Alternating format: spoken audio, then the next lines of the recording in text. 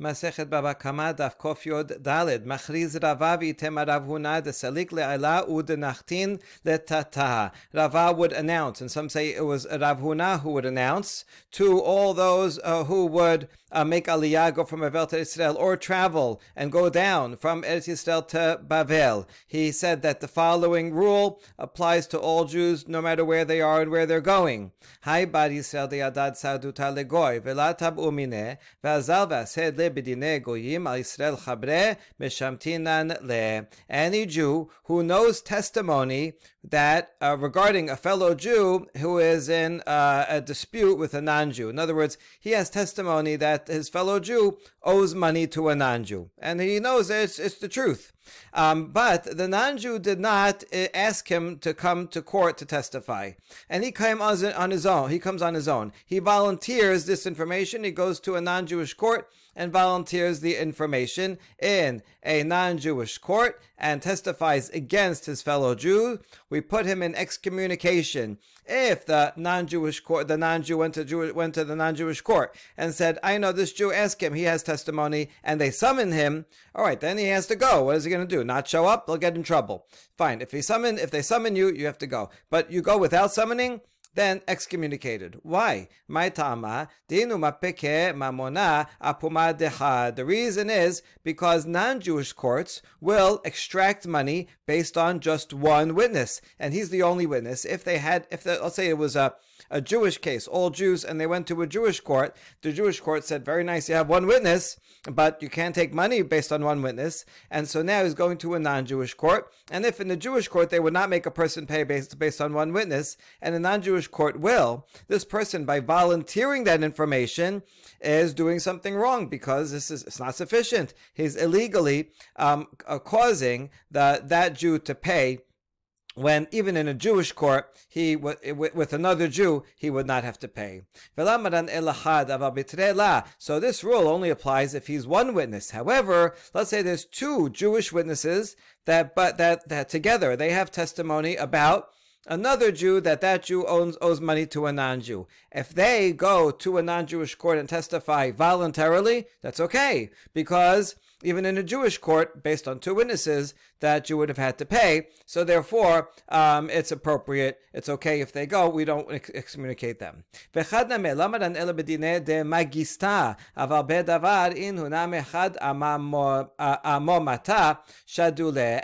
we only excommunicate a single witness who goes and volunteers to testify if he goes to a local magistrate. It's these local little courts. They would make someone pay based on one witness. However, if he goes to the official government courthouse, the official government courthouse will only make the defendant make an oath. Just like in the Jewish court, one witness is sufficient to make the other side take an oath, but not to pay. And so therefore, since that's okay, they're not going to make the person pay unjustly, then we will not excommunicate even a single witness that goes to the official government court.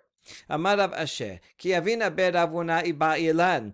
Adam hashuv desamchi ale kebetre, mapeke mamona pume vela iba'ile la'asude. O dilma kevan Adam hashuv hu, lama se mishamet lehu, maseh la'asude teko. Based on what we said above, Rav Asher says that when he was in the house of Rav Huna, the following question was asked: what about a very important person who is relied upon like two, even by the government court, right? The official government court that usually will not take someone's money based on just one witness, but based on two they would. But if it's a very important official person, then they'll rely on that person like two. And this Jew is such a person who is relied upon. And so since the non-Jewish court will extract money based on him, so maybe he should not go and testify, because in a Jewish court, even an important person, you wouldn't rely on his testimony. And therefore, since in a Jewish court we would not allow the money to be extracted, so therefore he should also not go to a non-Jewish court, because this is, even though it's an official government court where we just said that you're allowed to go to, but the official government court has a different rule for important people, and they will extract money, so therefore he shouldn't go. Or do we say, since he is an important person, there's no way he's going to get out of testifying. He's a well-known person, and so they're going to know about him, and they're going to know that he has testimony about it. And so he's going to have to end up going no matter what. That's the two sides of the question, and they left it standing. Amar Rav Asher, Hai Bar Yisrael tezaben le'ar'a legoy amisra de Bar Yisrael chabre mishamtinan le. Rav Asher teaches another law about business relationships between Jews and non-Jews, and he said, let's say there's two Jews that are neighbors. They have land right next door to each other, and one of those Jews sells his land to a non-Jew. We excommunicate him. Why? My tama. Inema mishum dina de bar misra. Hamarmor zaben migoy v'zaben legoy leka mishum dina de bar misra. Is it because of the law of neighbors? The law of neighbors is that if someone, a Jew, buys or sells land, he has to offer it, let's say he's selling land, he has to offer it first to his neighbor, because a neighbor has a right to the land right next door to him. If you have a field, and you're plowing your field, it's worth more to the neighbor to have a bigger field that's all right next to each other than if he has to go buy something far away and then he has to keep moving all his supplies and animals back and forth. It's harder to manage. So there's a right. The first right of refusal goes to the neighbor. Therefore, a seller of land, a Jew who sells land, has to ask his neighbor first, right? Or do you want to buy it? And if the neighbor matches the highest price that he can get on the market, then he has to sell it to the neighbor first. So, is that the reason why we're excommunicating this guy? Because this neighbor here, he sold it to a non-Jew, and he didn't offer it first to his Jewish neighbor to buy it. If that's the reason, that can't be, because we have a statement that anytime you sell land to a non-Jew or buy from a non-Jew, there's the law of bar mitzvah does not apply. You don't have to offer it to the neighbor first if you're selling land, or if you're buying land from a non-Jew. Also, you don't have to ask the neighbor, the Jewish neighbor of the land that you're buying, oh, do you want the first right to buy it? There's responsibility both to the seller and the buyer, usually if it's all Jews, that they have to ask the neighbor first. But if the buyer or the seller are not Jewish, then the Jewish seller or buyer do not have to ask the neighbor. And therefore, the law of bar misra would not apply in this case. Rather, the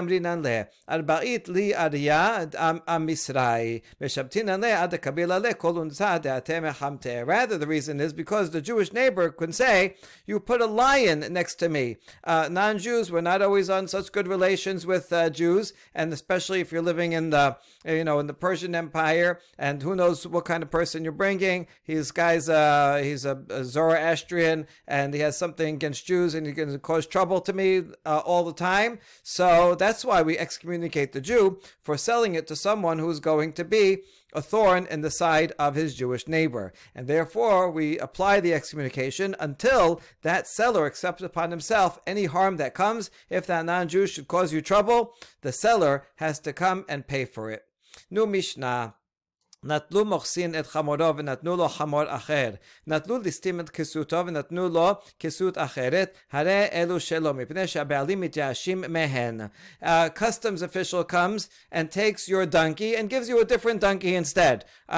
So you see, these customs officials are kind of thieves, right? As we saw before, a lot of times they may be working for the government, but they take extra things for themselves once they have that. They abuse their authority. So let's say they have a donkey and they're walking along and they say, you have a nicer donkey. They say, oh, customs official, we have to seize your donkey, but don't worry, we'll give you another donkey instead. Maybe it's not as good, whatever reason, they're switching it. Now, the donkey that this customs official had, he probably stole it from someone else in turn. Or another case of a thief. He sees your coat and he says, give me that coat. And he gives you a coat instead. So the thief is probably upgrading, right? In the previous block, he stole someone's coat. And now he's walking another block. He says, oh, your coat's nicer. So he switches it. So he's giving you stolen property. Now, although he took your item, that still doesn't give you the right to accept stolen property of someone else. But the Mishnah teaches you can keep that donkey and you can keep that coat that he gave you. Why?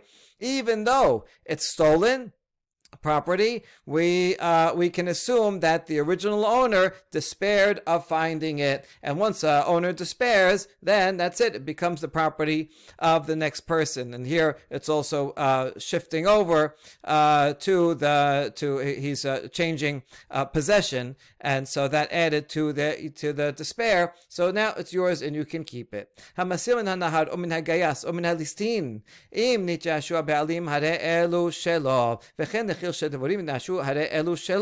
If you're able to salvage something from a river, see something floating down the river, and you can get it. Or from troops, some soldiers would come in and stay someplace and they would take stuff. Or actual robbers, and you're able to go and salvage something from the robber. So obviously you don't have to give it back to the robber, it's stolen things, but you have to give it back to the original owner. So if the original owner despaired, then you can keep it. If the original owner did not despair, then you have to return it to them. And similarly with a beekeeper. His bees went away and went somewhere else, and you find those bees. So it depends. If the original beekeeper is despaired of finding their bees, then you can keep them. Otherwise, you have to return them. Like finding, and anytime you find a lost object. Regarding the beekeeper, let's say there's bees over here and we don't know where it came from, but there's a woman or a miner who generally are not trusted to give testimony. However, for this, if they say, we saw these bees, they came from that person's courtyard, he's the original beekeeper, then we trust them. They're just describing what they saw, and that's good enough, and we can accept that as testimony, such that whoever finds it cannot keep it, but has to give it back to that original beekeeper. The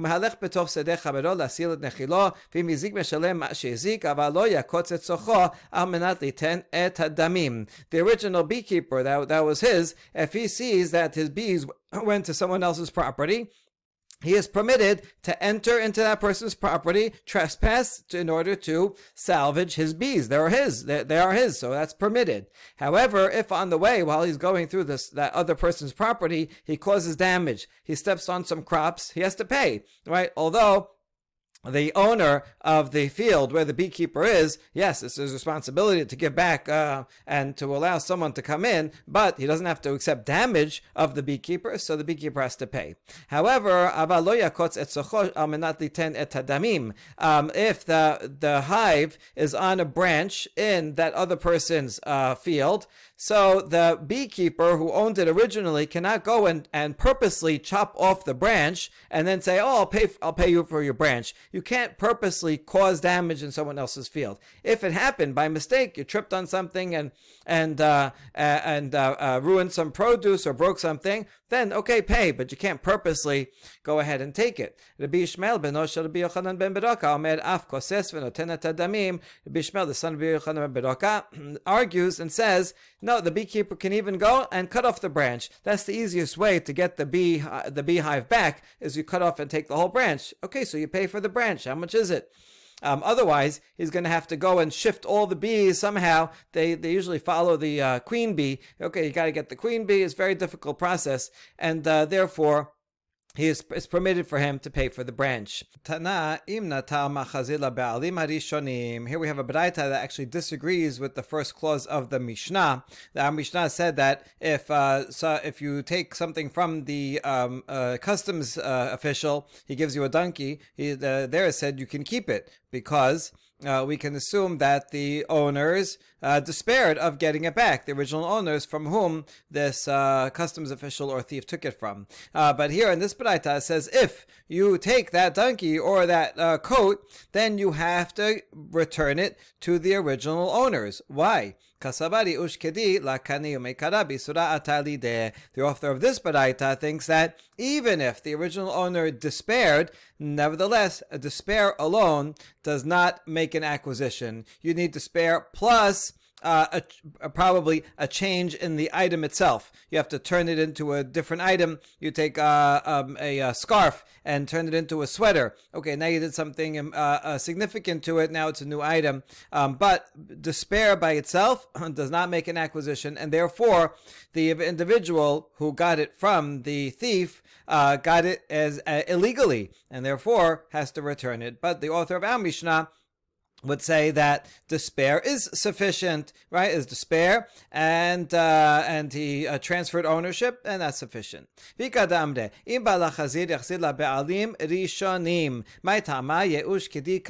another version of the Braita that actually agrees with our Mishnah. It says, if you want, a customs official took your donkey, gave you a different one, and you know who the owner is.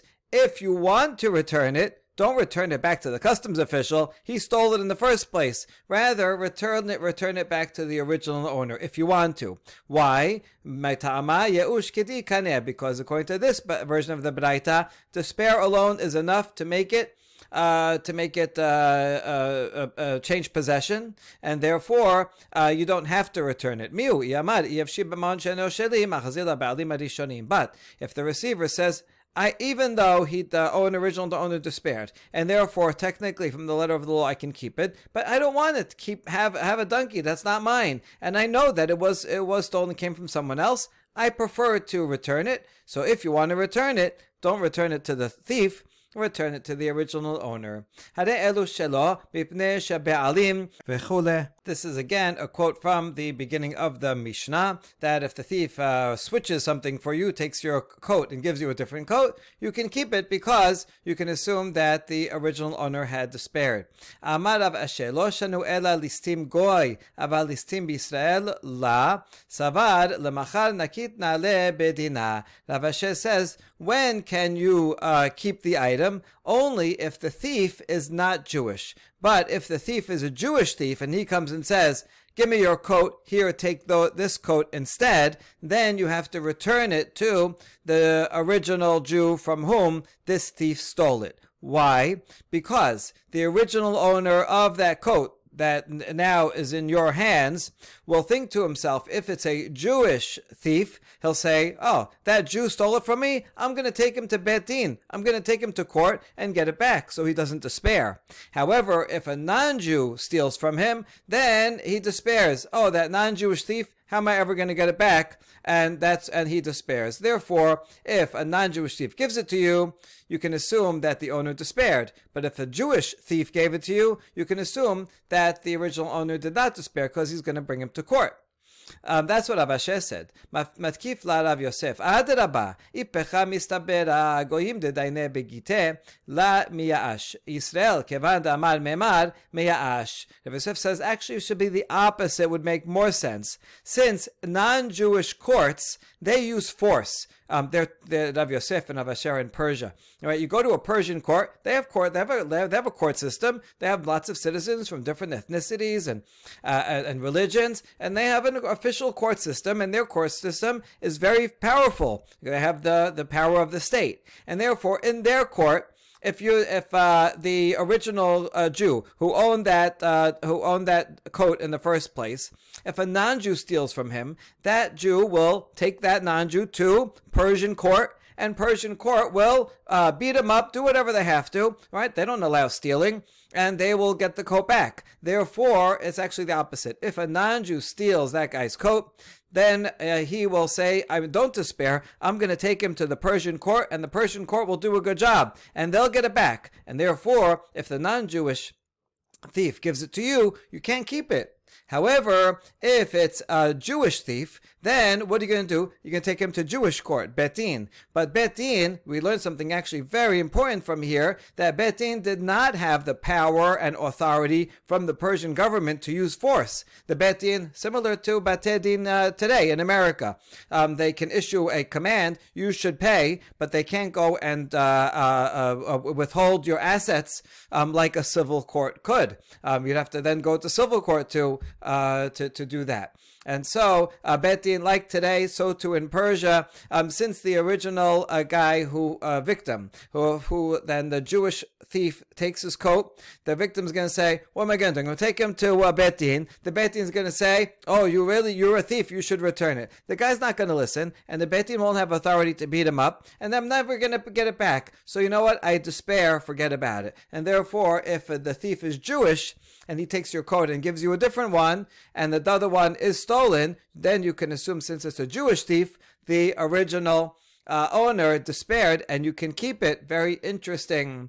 Since this is convincing, Rav Ashe's statement over here, Lo Shanu, if he said it, he must have actually said it on the continuation of the Mishnah that says, Hamasil min hagoyim min halistim, im nityashua be'alim in setama la. If you can salvage something from, here it says goyim. In the Mishnah it says, I'll show you.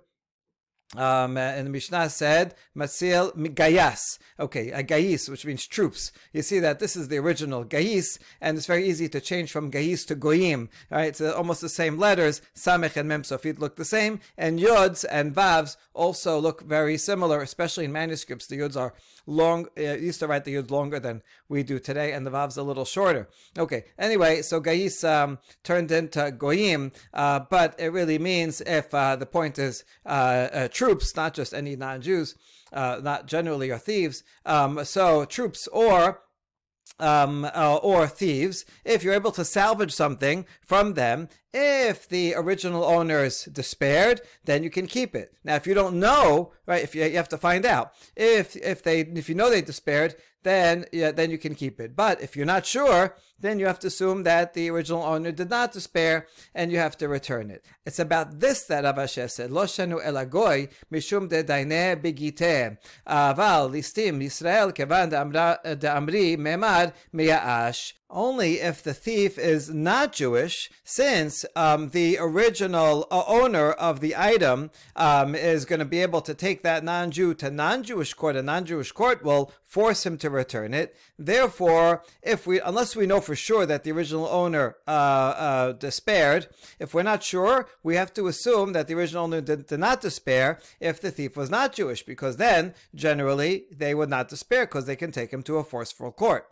However, if the thief is Jewish, since you can take him only to Bet Din, and Bet Din does not have the power to force him to pay, therefore we can assume, unless we know for sure that he didn't despair, if we just don't know, we can assume that the original victim despaired because it's a Jewish thief and he won't be able to bring him to court. And that's what Rav Asher, in fact, was talking about. So it's an agreement with Rav Yosef's analysis. Tenan Hatam. There's a Mishnah in Masechet Kelim that teaches Orot shel Baal Habayit machashava metame'atan v'shel abedan and machshava metame'atan. If you have a hide, now the law regarding Tum'ah is Tum'ah does not apply to something that's not finished yet, right? If you just have like a clay thing, mold, and you're just still making it, but it's not yet a bowl, it's not finished. Even if something tameh touches it, it's not tameh. Only a vessel can become tameh, and if it's in the process of becoming a vessel but not finished yet, then it does not become tameh. Now, there are certain items that could be finished at different stages, like leather. A piece of leather is useful by itself. You can use it to lie down on. You can use it as a table mat. Or you can turn it into something more. You can make a shoe out of it. You can turn it into a writing surface. So it might be finished now. It might be not yet finished, depending on the intention of the owner and what he's going to use it for. So therefore, this Mishnah teaches that if it belongs to a Baal HaBayit, a personal one, right? I own this hide, and I intend that I'm going to use it as is, as a tabletop. Well, then it can receive Tumah now. If not, I intend that I'm going to make a shoe out of it, then it doesn't receive Tumah. So since it's mine, it depends on whatever I'm thinking. However, if it belongs to the leather worker, I mean, it's in the store. So then, the leather worker's intention does not make a difference. He has it on display there, and even if he writes on it, here, buy this, you can use it right now as a tabletop. Yeah, but the buyer might come in and say, actually, I'm going to make a shoe out of it. So therefore, it's not in its final process, because this is the leather worker who's only going to be selling it to someone else. And that's why his intention does not matter. Now, the Mishnah continues, Shel gazlan en machshava metame'atan, shel ganav machshava metame'atan. If you have a gazlan, that's a robber in the middle of the day. So he is known, right? The victim, I saw him take it. And since he knows who it is, so the original owner will not despair on getting it back, because he'll say, I know who the robber is. I'm going to take him to court. I'm going to get my item back.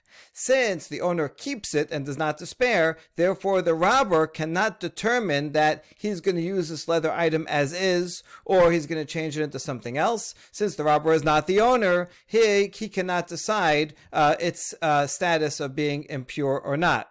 However, vishel ganav, if it's a ganav in the night, a nighttime thief, where the owner was sleeping, he broke in the middle of the night, went in stealthily, left, and so the owner has no idea who it is. He has no idea who it is. How am I ever going to get it back? So he despairs.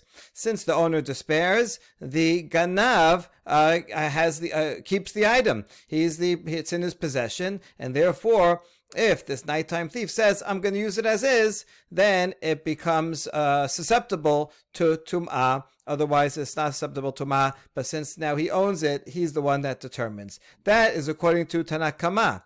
However, Rabbi Shimon omed chilufa debarim. Rabbi Shimon has an opposite logic. Shel gazran machshava metame'atan, shel ganav en machshava metame'atan, lefi shelo nitja shuha be'alim. If it's a daytime robber, so you see this guy is not scared. He's just a mafia boss. He comes in the middle of the day and just grabs this item right out of your hand. Since he's not scared of anybody, the owner says, forget about it. I'm never going to get it back from this mafia boss. And he despairs. And therefore, it's the daytime robber who can determine its status for tum'ah.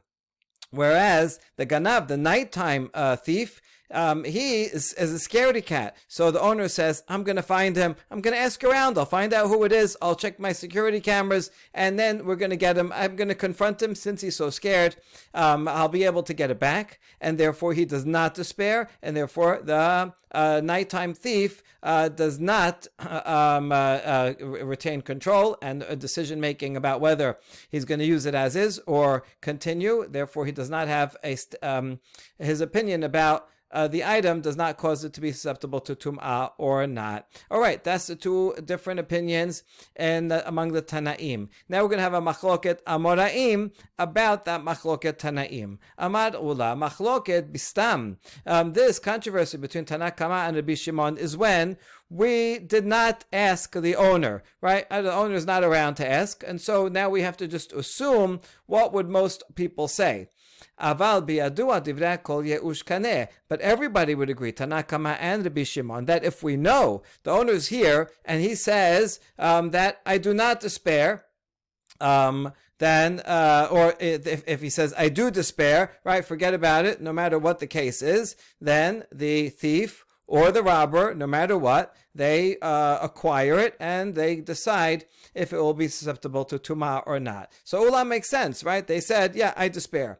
But Rabba Amar biyadua nami machloket. Rabba has a surprising opinion. Says, even if we know the original owner is here and he says, I despair, I'm never going to find it, still, there's a machloket in that case. Okay. Amar le Abaye le Rabba, lo tiflag ale de'ula, ditnan b'matnitin kevate, lefi shelo nitjashu ha'be'alim. Abaye challenges Rabbi, says, what? Don't argue with Ula. Ula makes sense, because look at the wording of the Mishnah.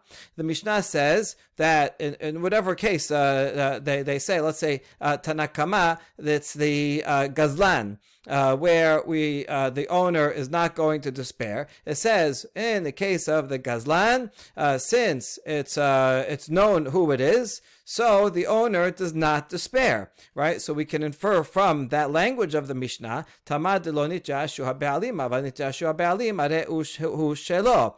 The only reason why the robber does not get it is because the owner did not despair. Therefore, if we know that the owner did despair, we heard him say so, then the robber will get it. It will be his, and it will be his prerogative to determine its level, its whether it's susceptible to tumah or not. So that Abaye says the simple wording of the Mishnah follows ula. Rabba, why do you argue?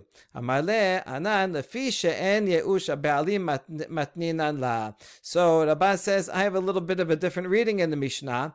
I don't read it because the original owner did not despair, but rather because the original owner would not despair. There is no despair for owners. In other words, even if the owner is here and says, I despair, I'm never going to find him, forget about it, I don't want to bother. Nevertheless, deep down inside, he has a hope that he's going to find it. Everybody has hope that they're going to find their stolen item. At least for some amount of time, they're still thinking about it, no matter what they say. So it doesn't really matter what they say. Everybody wants to get it back. No owners truly despair.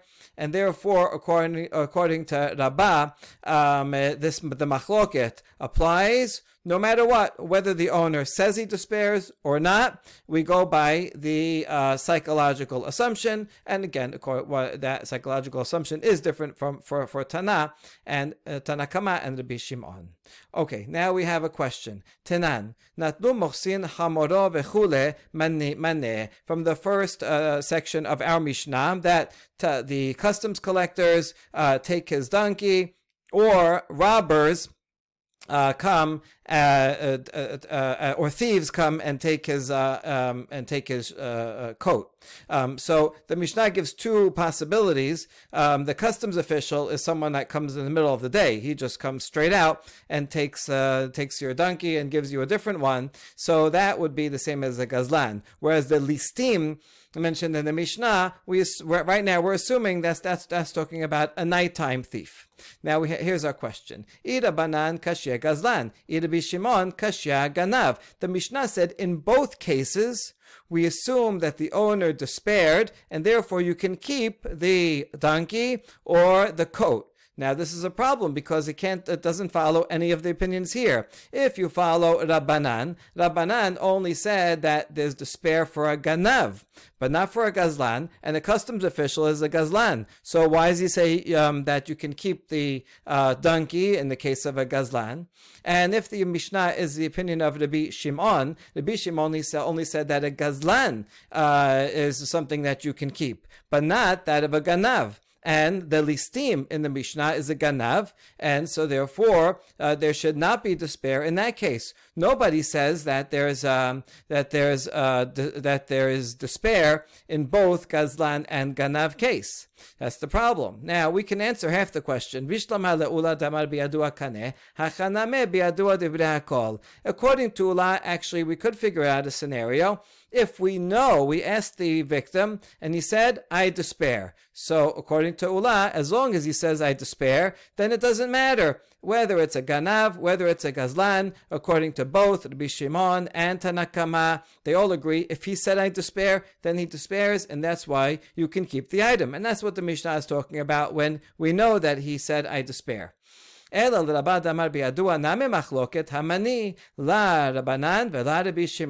to Rabbah, who says, even if the victim says, I despair, doesn't matter. We look deep down and really he doesn't want to. Now, who's the author? It can't be Rabbanan, it can't be Rabbi Shimon, because neither of them say that in both Ganav and Gazlan, in both cases there's despair, as the Mishnah says. And the answer is, B'listim mizuyan v'Rabbi Shimon hi. When the Mishnah says, listim, a thief, we thought that was talking about a thief in the night. But actually, it's not true. Listim could have two meanings. And here it means a thief who comes with weapons. And he's coming in the middle of the day. So this, listim mizuyan, is actually a gazlan. And it's the opinion, and the whole Mishnah is the opinion of Rabbi Shimon. And so it's really giving two examples of gazlanim. And according to Rabbi Shimon, when it comes to a gazlan, you see that the gazlan is not scared, like the customs official is not scared, he's a tough guy. That's why the original owner says, I despair, I'm never going to be able to get it from this person. And so there you go. The Mishnah is all the opinion of Rabbi Shimon. Yachi hainu gazlan, tereh gavnei gazlan. But that introduces a new problem. If so, then the customs official and listim are both gazlanim. Why do you have two examples of gazlanim? And the answer is we have two types of gazlanim. One comes with the authority of the government, although he's taking more than his share, and the other one is just a regular common daytime robber who comes with a gun. And so these are two different types of gazlanim. You might think maybe one and not the other, and that's why the Mishnah gives both examples. All right, we have another similar challenge. Tashema, haganav hagazlan v'ha'anas, hikteshan hiktesh, utrumatan teruma, umasirautan ma'aser. A Braita says that both a ganav and a gazlan, and also someone who extorts money, like he pays like a little bit to buy something that's really worth more. In all these cases, if this thief, robber, makes it consecrated, it is consecration. Now, you can only consecrate something that belongs to you, not belongs to someone else. And also, let's say he steals produce and he separates teruma. That teruma is really teruma. And again, here, teruma doesn't work. I can't make it separate teruma on something that's not mine. So that means he really acquires it. And the same thing with maaser. It is officially maaser. So that means in all these cases, he in fact really acquires these things for himself. Whenever we say acquire, of course he has to pay back what he stole. The point is his possession considered now under his authority such that he can decide these things, take teruma, take maaser, decide if something is finished or not for tum'ah. Okay, so Maneh, who is the author of this Baraita? Rabbanan kashya gazlan, Rabbi Shimon kashya ganav. Same problem as before. If we say that this Baraita is the opinion of Rabbanan, then Rabbanan only said that for a ganav, the original owner despairs, but not gazlan. But here it mentions gazlan, and it says that the gazlan owns it. And if you see that this Baraita is the opinion of Rabbi Shimon, Rabbi Shimon only said that for a gazlan, the original owner despairs, but not for a ganav. And yet here in this Mishnah, it also mentioned ganav as being that case where the owner despairs, and that's why both the gazlan and the ganav, they can make something hekdesh. Who says that in both cases where the owner despairs? Now we have half an answer. Bishlama le'ula damar biyadu kaneh hachaname biyadu av dibrei hakol hi ela l'rabba damar biyadu anami machloket hamaneh la Rabbanan v'la Rabbi Shimon. Everything's okay with according to Ula, because Ula says if we ask the owner and he says I despair, then everybody would agree that he really does despair, and then the thief, the robber, they get ownership. And so this Baraita is talking about a case where we know that the owner despaired, and therefore this Baraita could be Tanakama and also to be Shimon. However, according to Rabba, where even if the owner says, I despair, still there is a machloket. So who could be the author of the Baraita? Not Rabbanan and not Rabbi Shimon, because neither one says that there is despair both for Ganav and for Gazlan.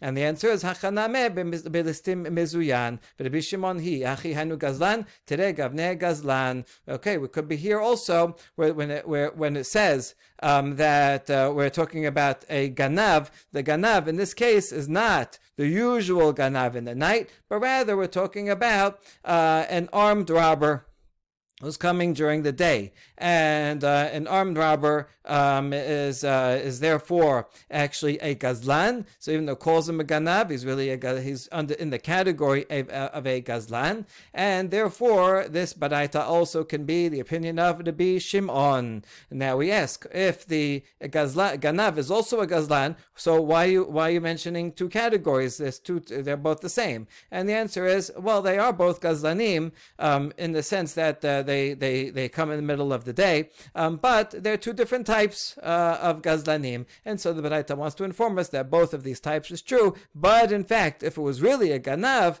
who came in the middle of the night and was scared, then the original owner would not despair, and in that case, the ganav would not be able to make it hekdesh or to take teruma or maaser. That's one answer.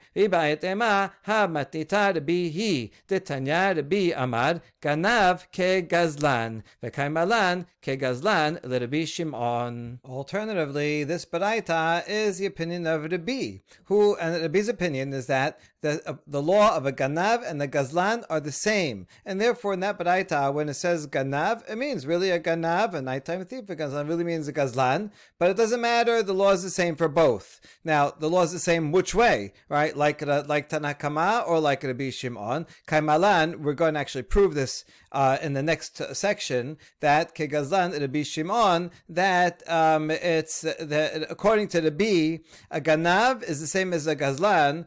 According to Rabbi Shimon, Rabbi Shimon says that a gazlan is not scared, and therefore the owner despairs. And so Rabbi says that's true for a ganav also. Therefore, according to Rabbi, the original owner despairs in all cases, and that explains this baraita. That's why the ganav or gazlan or anas who takes the item can make it hekdesh or take teruma or maaser. Now that I mentioned this opinion of Rabbi, let's analyze it further. Gufa. Rabbi Omer ani ganav ke gazlan. Rabbi says, I say, the law of a ganav is the same as a gazlan. Ariel ke gazlan Rabbanan kamar v'lakane. Oh, Dilma ke gazlan Rabbi Shimon kamar v'kaneh. What does Rabbi mean when he says this? Does he mean that they're both the same as a gazlan according to Rabbanan, and where there's no despair, and therefore the gazlan does not acquire it? Or does he mean that a ganav and the gazlan both have the same law of a gazlan according to Rabbi Shimon, who says that a gazlan, the owner does despair and the robber does acquire it? Here's the answer. Tashema natlu mochsin hamoro. Proof is going to be from the beginning of our Mishnah, that a customs collector or a thief takes someone's donkey or cloak and gives him a different one. You're allowed to keep that donkey and the cloak that he gives you, because we assume that the original owner despaired. So, maneh. And so, Rabbanan kashya gazlan, Rabbi Shimon kashya ganav. Same question as before. Who's the author of the Mishnah? If it's Rabbanan, well, Rabbanan would only say that there is despair and you could keep it with a ganav. That would be the case of listim, but not the gazlan. So we have a challenge from gazlan. And if it's Rabbi Shimon, then Rabbi Shimon only says you can keep it because there is despair in the case of gazlan, the customs officers, but not in the case of listim, which is ganav. So who says that you could keep it in both cases? Which is what the Mishnah says. So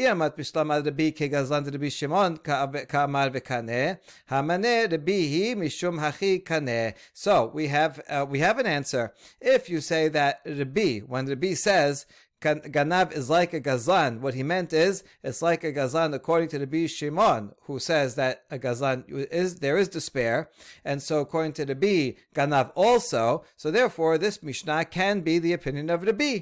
And that's why he says ganav and gazlan is the same, and both the owner does despair, and that's why you can keep it. But if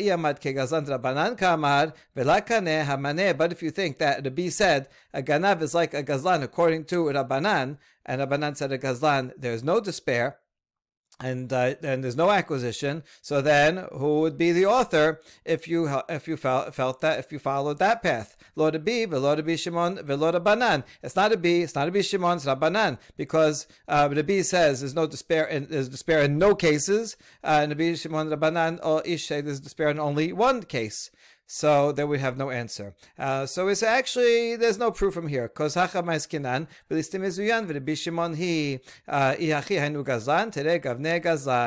could say that when the Mishnah mentions the case of listim, that's not talking about listim that are nighttime, that come in the night, but rather they are armed robbers that come in the daytime. And so therefore the whole thing is Rabbi Shimon. And if you ask, well, that's the same as a gazlan, right? In that case, listim, Gazlan is the customs official, and listim is also people that come during the day with armed robbers. Well, then that's the same as Gazlan. So why do you have two types of Gazlanim? So yes, exactly. It's two types of Gazlanim, and the Mishnah is teaching us that in either case, the owner does despair. And so we could explain the Mishnah even if we think that Rabbi follows Rabbanan's opinion regarding Gazlan for both Ganav and Gazlan. All right, let's try another proof. Tashema Haganav Hagazlan v'Hanas Hekdeshan Hekdeshu Shematan Teruma Masrotan Maaser. Same baraita we had before, that Ganav, Gazlan, and someone who extorts money, once they take an item, they can consecrate it, they can take Teruma from it, they can take Maaser from it, which means the owner despaired in all these cases, and that's why the thief here owns it. Maneh ir Rabbanan kashya Gazlan, ir Bishimon kashya Ganav. If this is the opinion of Rabbanan, so that's a problem of Gazlan. Why should he get it in the case of Gazlan, where according to Rabbanan there's no despair? And if the Braita follows Rabbi Shimon, then we have a problem with Ganav because there's no despair there. So why should he keep it in all cases? So if we say that according to Rabbi, Ganav is like a Gazlan of Rabbi Shimon, so that means in both Ganav and Gazlan there is despair, and that's why the thief gets possession in all cases, and this is the opinion of Rabbi. But if you think that Rabbi thinks that Ganav is like a Gazlan of Rabbanan where there's no despair, then we have a problem because we have no author for the Braita. And then we answer, this is no proof, because we could say Belistim Mizuyan. Ganav here actually refers to an armed thief, but Rabbi Shimon and it's all the opinion of Rabbi Shimon because the Ganav and the Gazlan are all Gazlanim. We ask, Yihachig Hainu Gazlan today, Gavne Gazlan. Well, then you have Gazlan twice. It's just, why would you have a repetition? And the answer is yes, it's two types of robbers, and it wants to inform us the halacha is true in both types. Amar le Rav Asher Rabba Tashma de Matne Rabbi Rabbi Shimon Bere Lo Davar Sheyesh Bo Achariyut Mamash Ela Afilu Para Bechoresh Ba Chamon Mechamer Acharav Chayabin Nachazir Mipnei Kevod Avihem. Now we will bring a final proof about what Rabbi said, and this comes from Rabbi's teaching to his son Rabbi Shimon about the Mishnah that we already learned, that if a father steals something and then the son inherits it, so the son does not have to return it, but if the son inherits land, then he will have to return it from the value of the land. Now, about that clause in the Mishnah, Rabbi told his son, when it says davar shesh bo achrayut, it doesn't mean literally something that you can serve as a guarantee to a loan, which means land, but rather it's actually talking about even a cow that he uses to plow, or a donkey that the father used, that he drove, and this is a stolen item, that also the son has to return. Because of the honor of the father, people will recognize this is the cow, this is a donkey that was stolen. Look at that. Look how the son has it because the father stole it. It will bring dishonor on the father. Therefore, the son should return it. However, it's only in these cases that he has to return it. But if not, if it was an item that was not recognizable and would not bring dishonor to the father, then they do not have to return it. Why don't they have to return it? It means that the Rabbi thinks that we assume the owner despaired, and therefore despair works, and therefore once the father stole it and now it goes to the sons do not have to return it. It's their possession. Shema mina Rabbi Gazlan Rabbi Shimon Ka'amar Shema mina. So we can tell from here that according to Rabbi, Ganav and Gazlan both have the same law, that there is despair. That's the opinion of Rabbi Shimon. Because if Rabbi followed the Gazlan category of Rabbanan, where there's no despair, then the sons would have to return everything. But they don't. So that is a final proof that Rabbi thinks that a Ganav and a Gazlan have the same law, in both cases, the law of Rabbi Shimon, that there is despair, and therefore the thief does possess it. So back to the Mishnah. The Mishnah mentioned that if someone is able to retrieve items from a thief or from the river, then If the owner despaired, then you can keep it. If not, then you can't keep it. And then it adds another example, also a swarm of bees. If the owner despaired, then you can keep it. But otherwise, if you don't know, then you cannot keep it. So now what's v'chen? Why is it adding yet another example? What does this example of the swarm of bees add that the previous examples didn't have? Hachi kamad. Afilu nechil shadebarim dekenyan rabbanan hu. Salka datechamina hai kevan rabbanan ba'alma hu dekani lea. Afilu setama nami me'ash kamash malan in net yashua be'alim in ilala. It's the teaching even a swarm of bees where the original owner only owns it on the Rabbanan level. The Deoraita law is that things that move around by themselves, like birds and bees and things that fly, even if it's on your property, you don't own it on the Doraita level because it moves around they move around on their own, they go over fences and everything. So therefore, there's no way of owning this type of thing, Me'deoraita. However, the Rabbanan say, you can own it. We want to prevent fights because people are beekeepers and they take care of them, and so there's a sense of ownership for sure. So but the ownership is only on the Rabbanan level. Therefore, we might say that the original owner, the beekeeper, since he knows that his ownership of the bees is only the Rabbanan, once they fly away and he doesn't know where they went, so we might think that he is going to despair, right? Since my ownership was only the Rabbanan in the first place, and now they flew away, and I don't know, they're on someone else's field somewhere. You know what? I despair. Forget about them. That's what we might have thought, and therefore the Mishnah teaches us that only if you know that the owner is despaired, then you can keep them when they come onto your land and you find them. But if not, if you don't know, then you have to assume that the owners did not despair, and you have to go and try to return it. Amar Rabbi Yochanan ben Beroka, ne'emenet isha ve'katan. Rabbi Beroka said that you can rely on the testimony of a minor or a woman to say that, the swarm of bees came from that person's land, and then you assume that it's really that person's, and you have to return it to that original beekeeper. Isha ve'katan b'nei adut ninu. We ask, why can a woman and a minor give testimony? How can we accept their testimony? Amar Rav Yehuda Amar Shmuel hacha ma'askinan kegon shayu ba'alim meradefin acharehem v'isha ve'katan mesichin lefi tumam ve'omer mikan yasa nechil zeh. So Rav Yehuda says in the name of Shmuel, actually we're talking about a case where the owner is running after the bees, like, they're mine, and the woman or minor were speaking in an offhanded way, saying, we saw it from there. Not that they're coming to give official testimony. So actually, kind of ironically, when someone's not giving official testimony in a court, but they're just talking, they're just they don't even realize what they're saying. They're just speaking what happens to be on their mind. We can actually trust them better. Right? It's like, if someone, non-Jew, tells you this is kosher and they're like testifying, well, you don't know if they're telling the truth or not. But if they happen to be talking, you know what, this, I put this ingredient, I didn't put that ingredient. He's talking just because he's talking about recipes, and he doesn't know that you need to know whether it's kosher or not. So then you can believe that person. So they're more believable. So in this case also, that's why we believe them, because they happen to be talking and there's circumstantial evidence that it does belong to this guy. So we take all that together, and that's why. But otherwise, we would not be able to trust the testimony of a woman or a minor just by itself. And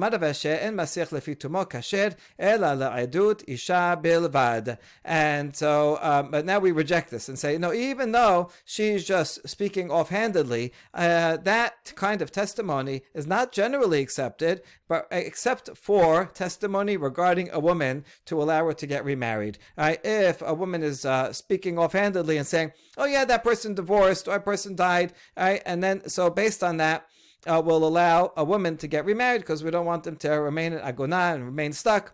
That's in that case we'll be lenient and rely on offhanded statements, but not in other cases. Amar le Rav Ravina Rav Asher velo. Is that true that you don't rely on masech letzvitumo? But in achil shedevorim masech lefitumohu. But in the case of what we just mentioned, the beehive, where Mishnah said that you do rely on a woman who's speaking offhandedly. So how come he's saying only in testimony about marriage? Here's a testimony about who owns the beehive and you trust it. No, that's different, because the ownership of the beehive, of the beekeeper, originally was only midrabanan. Since he only owned it midrabanan, so therefore the stakes are lower, and we can rely on a woman speaking offhandedly. Udoraita la. So now you're telling me that if in a doraita case we never follow testimony of someone speaking offhandedly. V'amar Rav Yehuda amar Amar Shemuel. Maaseh be'adam echad she'masech levitumo ve'omer zichurani keshani tinok murkebani על כתפו של אבא והוציאוני בית ספר והפשיטוני את כותונתי והטבילוני לאכול בתרומה לערב. ורבי חנינא מסיים באחי וחברי בדלים ממני והיו קוראים אותי יוחנן אוכל חלות והעלנו רבי לכהונה על פיו. We have a fantastic story of someone who we weren't sure if this person is a Kohen or not. But then the person said, I remember when I was a child and I was so small I had to ride on my father's shoulders. I was still too little to even walk, or at least to walk a lot. And one time they took me out of school. Why is it important that they took him out of school? Tosafot says it means that he was not a slave. He must have been a free person, because slaves don't go to school. Okay, so he was in school, and they took me out of school, and they took off my robe and put me into the mikveh, and then that night they allowed me to eat terumah. Therefore, I must be a kohen, because only a kohen can eat terumah. A slave of a kohen could also eat terumah, but now this proves since he went to school, he wasn't a slave, and based on that. Because of that, he was a minor. So how could he testify? But he was speaking offhandedly. He was just telling a story. It wasn't a testimony in court. So I said, oh, what an amazing story. I think also the details show that he's telling the truth. I was in school. They took me off. I remember where it was. I remember what I was wearing. So then that lends credibility. And therefore, since he's speaking offhandedly, we do rely on it. And this is a case of Deoraita. Furthermore, in that story, Rabbi Chanina had a continuation of the story. He says, my friends would separate from me, and they would say, Yochanan who eats challah. In other words, they were like very impressed. Oh, you're a Kohen, you're very special.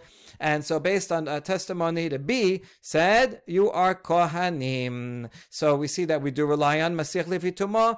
And the answer is, Bitrumat Rabbanan. In that story, they didn't really give him Deoraita Terumah, but only the Rabbanan status Terumah. So again, we can rely on testimony of a woman or a minor, Masich Levituma, if they're just speaking offhandedly, but only for the Rabbanan case, or to allow someone to marry. Vakate deoraita lo. And so we're going to further question, really, in a deoraita case, we wouldn't accept it. Vaha. Ki ata Rav Dimi amar Rav Chana kartigna, v'amri la Rav Acha kartigna mishta'eh. When Rav Dimi came to Bavel, he said in the name of Rav Chana from Carthage, or some say Rav Acha from Carthage. Some Chana or Acha from Carthage said the following: Maaseh ba lifnei Rabbi Yoshua ben Levi, v'amri la maaseh ba lifnei Rabbi. Okay, so this following story happened in front of Rabbi Yoshua ben Levi or Rabbi. All right, a lot of questions about the names of the trade-ins and the name of the person that's happened to. Anyway, here's the story. Betinok echad she'masir levitumo v'amar ani ve'emin ishbenu leben hagoyim yasati lishob mayim da'ati adati al imi l'kot asim da'ati al imi v'si'ah Rabbi al piv lichuna. And the story goes that there was a child who was just speaking offhandedly, and he said, "Me and my mother were both captured by non-Jews." Now, when a woman is captured by non-Jews, we suspect that they assaulted her. A woman who's assaulted can marry Yisrael, but even if it's against her will, she cannot marry a Kohen. That's the law. It has to be that's already in the category of zonah, even though it was against her will. But anyway, the kid continues and says, when I went out to draw water, I was thinking about my mom, and when I went out to get wood, I was thinking about my mother. In other words, I was conscious of her all the time and making sure and guarding her and seeing what was going on with her. And he said, right, that no one violated her.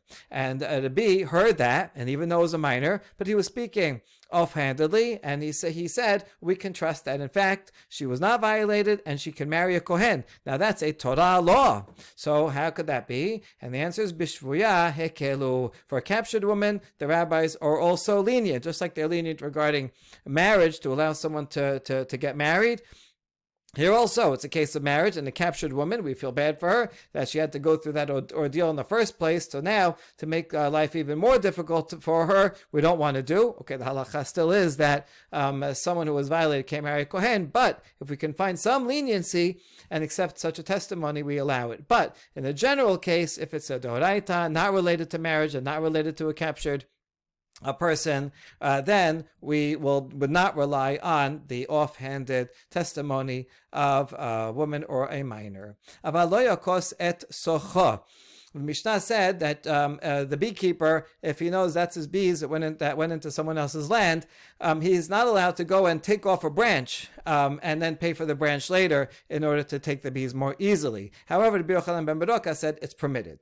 Tanya, Rabbi Ishmael beno shel Rabbi Yochanan ben Beroka אומר, תנאי בית דין הוא שיהיה יורד לתוך שדה של חברו וכוסס סוחו של חברו להסיר את נחילו ונוטל דמי סוחו מתוך נחילו של חברו. So we have a baraita that explains his reasoning, that he says this is a condition of Bet Din, right? Bet Din is in charge of all monetary items, and they make a condition. Anyone who has a field agrees to this condition, that if some swarm of bees should go into your field and then the owner wants to come and take it, he has permission to cut down the branch so he can take the whole swarm more easily, and he has to pay for the value of the branch, and then, it's good for everyone. So that's why he's allowed to do it. Otherwise, it wouldn't be allowed. Utnai bet din hu sheyesh shofech yeno masil dubshano shel chavero notel yemeden yeno mitoch dubshano shel chavero. Now that we're talking about conditions of bet din, here's another stipulation that they made, that if someone has a barrel of honey is more valuable than wine,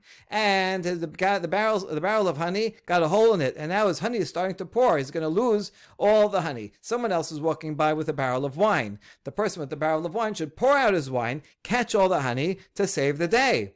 But now, it's very good that he didn't get him a favor, but now he lost his wine. So the owner of the honey must pay the owner of the wine for the wine that he lost, and that way it's the least loss for everyone. Well, the person who has the wine shouldn't lose out anything. He's doing a favor. The person who had the honey, although he'll have to pay for the value of wine, will at least gain the difference between the value of the wine and the value of the honey, which is more.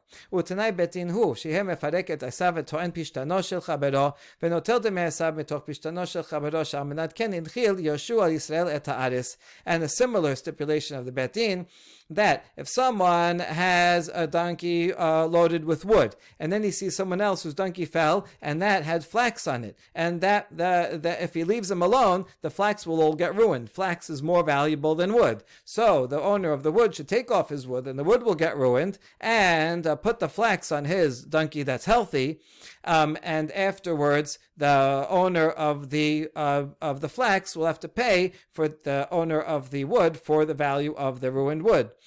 Because when Yehoshua bequeathed the land to all of the tribes of Israel, he already included these conditions, and therefore everybody who owns land in Israel, it's based on these stipulations that he owns the land, that he will agree to all these stipulations and agree to pay in these cases when he needs to pay. Baruch Adonai Leolam, Amen ve'amen.